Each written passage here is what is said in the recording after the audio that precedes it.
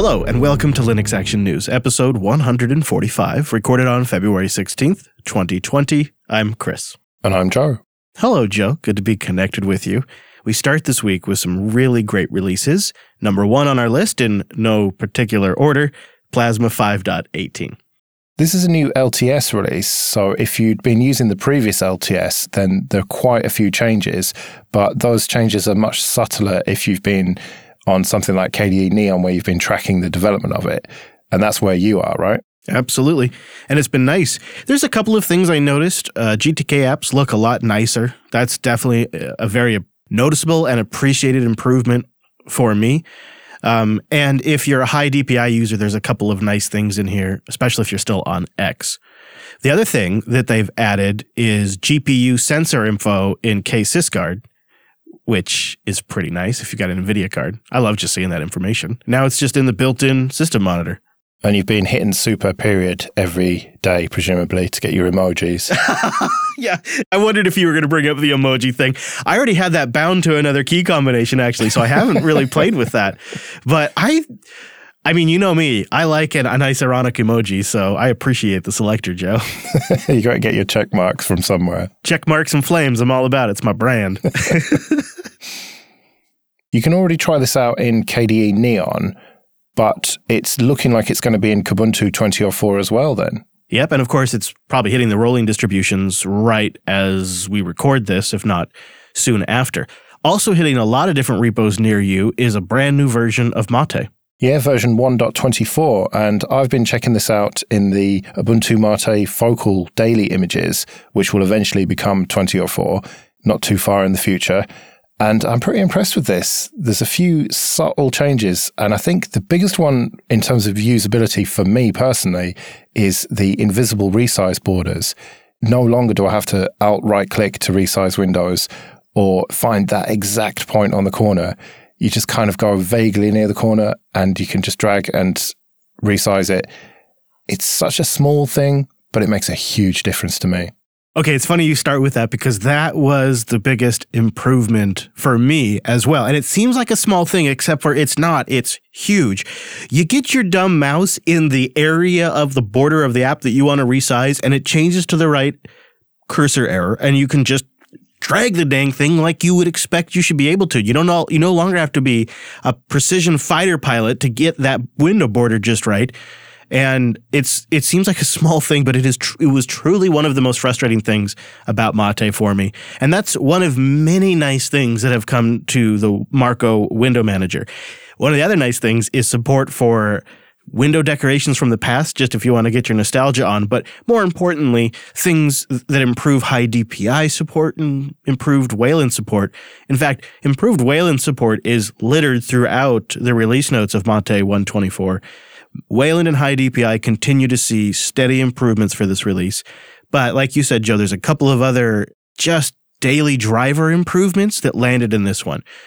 It seems like I used to have to tweak Mate to get it to this level of performance as well. I'd have to go in and I'd have to adjust the compositor settings, and maybe I'd even install Compiz. Like I'd spend 15 minutes after install dialing it in. With this, just went and changed my appearance. I went and looked in some of those old spots to see if I needed to adjust anything. Everything was set the way I would use it, and performance was fantastic on a ThinkPad. Now, I don't want to stir up controversy here, but support for eLogInD is pretty big because this makes it easier for distros that don't use Systemd or even other operating systems like the BSDs to use Mate. I'm really glad to see this. They are a little trepidatious about it in the changelog. They say in here, quote, if your system doesn't support Systemd, you might be interested in knowing that we've added support for eLogInD to both Mate Screensaver and Mate Session. First of all, this is great because kind of like you were just implying, it kind of makes this a universal desktop for not just Linux. But additionally, eLogInD strives to remain semi-compatible with Systemd's LogInD. So I would imagine it's not an extraneous amount of work to add support. So it seems like a worthwhile investment while making Mate much more portable and appealing to people that might want to avoid Systemd. And with no statement about the project other than it just seems like the appropriate place where you would find support for something like distributions or Unixes that don't have Systemd. Mate feels like the appropriate type of project in terms of a desktop to support that kind of thing. Yeah, that's kind of Mate's whole thing, is a continuation of GNOME 2 and supporting things that have traditionally worked before, like the whole desktop paradigm, but also looking forward with Wayland support and high DPI, and the development is very much ongoing. So I agree, it's definitely the sort of thing they should be doing, and the more users of Mate, the better as far as the project's concerned. Well, let's keep this great release train going. OpenShot has a really fantastic, huge, big release, Joe. Version 2.5, and the huge standout here is experimental support for hardware encoding and decoding. Say it again. Hardware encoding and decoding. Experimental support for hardware acceleration is a fundamental big feature in a video editor. Full stop. And what's fantastic about this support is it includes support for MP4 and H.264 files, which is a super common recording format on GoPros, cell phones, etc. And if your graphics card is supported, OpenShot can decode the pixel data from the video, and on the flip side, encode the pixel data back into the video, all on the graphics card. Jonathan Thomas, the developer, writes, this can increase performance by up to 30 to 40%, depending on different factors. And just in terms of performance, there's another area that has seen a massive boost. He writes, we've completely rewritten the keyframe system to deliver real-time interpolated values and no longer cache the entire value set. This is huge because the longer the video files, the more keyframes it has to calculate. It exponentially improves performance. He says the new system can generate almost 100,000 interpolated values before the old system would even return a single value. That translates to saved editing time. That translates to those editors getting more of their life back. That's a huge deal. There's also initial support for export and import of Premiere and Final Cut Pro files. This new feature I will probably go into with expectations set to stun, but the potential's there. I mean, XML is XML. You just got to learn how to parse and import it correctly. And it seems at this point, basic timeline data like your files, your clips, some keyframe information, if you have multiple tracks, that is importable from Final Cut or Premiere. And that's big because you could see a future where somebody could work on a project in OpenShot, pass it off to another editor using a proprietary editing application, and then sending it back to someone where they could continue in OpenShot. It would be amazing, Joe, if we could get there in a shorter time than it took us to get there with Word docs. Yeah, that's exactly what I was thinking about the Word documents. I think it is very important to be able to work with people who aren't using open source software. Otherwise, it makes the open source software that you're using slightly less relevant. It also means if you are a contractor doing a video job, you could deliver potentially the client in a file format they want for their own archive while using the tools that you want to create the video. It's really nice to see that feature landing in OpenShot. I don't do a lot of video editing, but when I do, I tend to use OpenShot. And this 2.5 release, which I tried out the app image of, looks really good to me. I didn't spend a huge amount of time with it, but it seemed to be much more stable than the previous version. And it's kind of inspiring me to maybe do a little bit more video, but we'll see. Well, Joe, we now reach the last stops of our release train this week with a new version of Firefox. Yeah, version 73. And the big story here is that there's not much of a story because they moved to this 4-week release cycle. And so there aren't a huge number of new features here, except for one, and that is there is now a choice if you want to use DNS over HTTPS. You don't have to use Cloudflare. You could also use NextDNS. Yeah, it's nice to see a little user choice when it comes to DNS over HTTPS.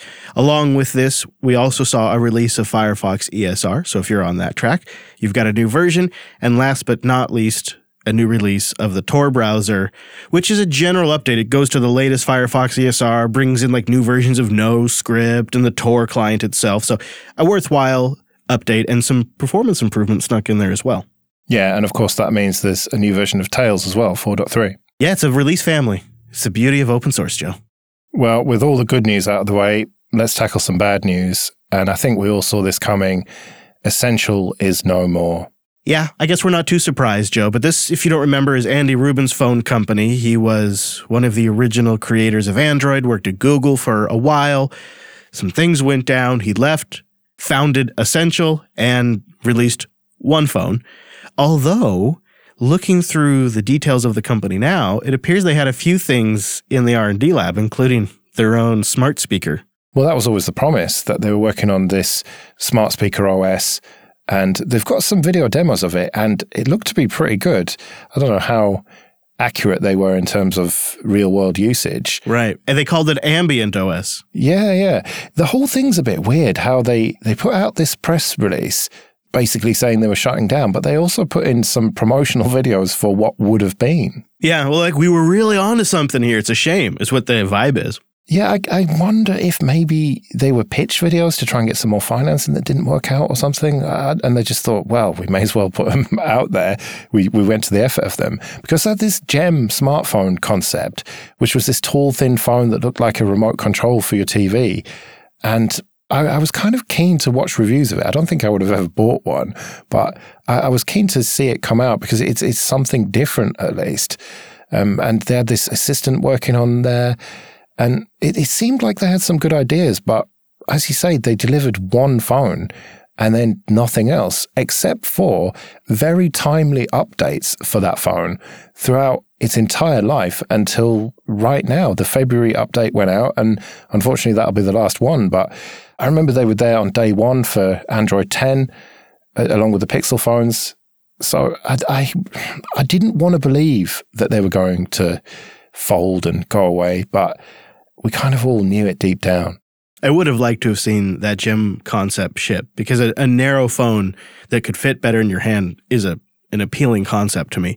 But with all major shutdowns, if you can call this one major, I mean, I think it's somewhat substantial. There's also some services that are going away, and this always really stings. Current Newton Mail users will have access to their mail service until April 30th, and then that is shutting down as well. And man, that really stinks. This is the aspect of these companies that they choose to take on a services role, and then they blow it like this. And it's like, don't get into that business if you're not prepared to be in it for the long term. Don't take people's email. Don't do that to people. Yeah, and you have to feel for the staff as well, because Essential bought that email company, and now those people working on it are out of a job. Yeah. I never did have an Essential phone. I know iFixit tore it down and said, well, this is about as bad as an iPhone. They gave it a 1 on the repairability scale. It was all glued together, but it looked like a pretty nice device. But I think when it came down to buying luxury devices, Samsung and Google really have that locked down. And they have the channels too.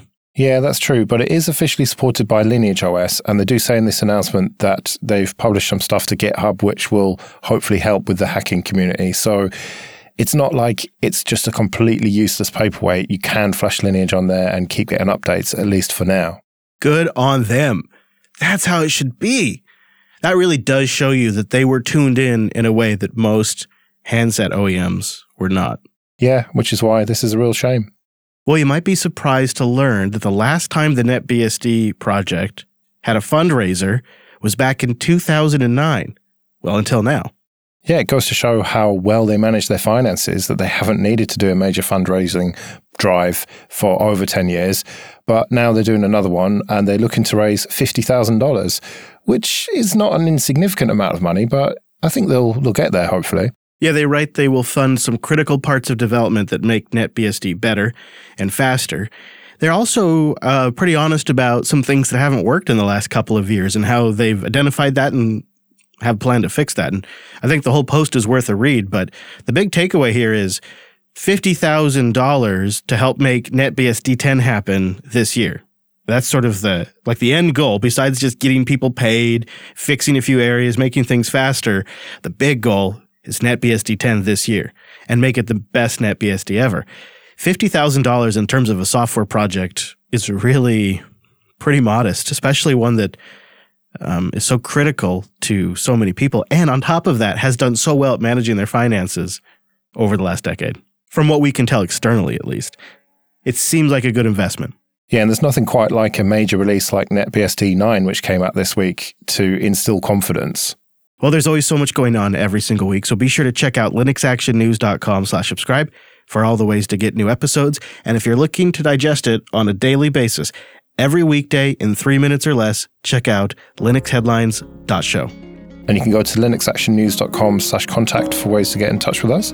We'll be back next Monday with our weekly take on the latest Linux and open source news. I'm at Chris LAS. I'm at Joe Rissington. Thanks for joining us, and we will see you next week. See you later.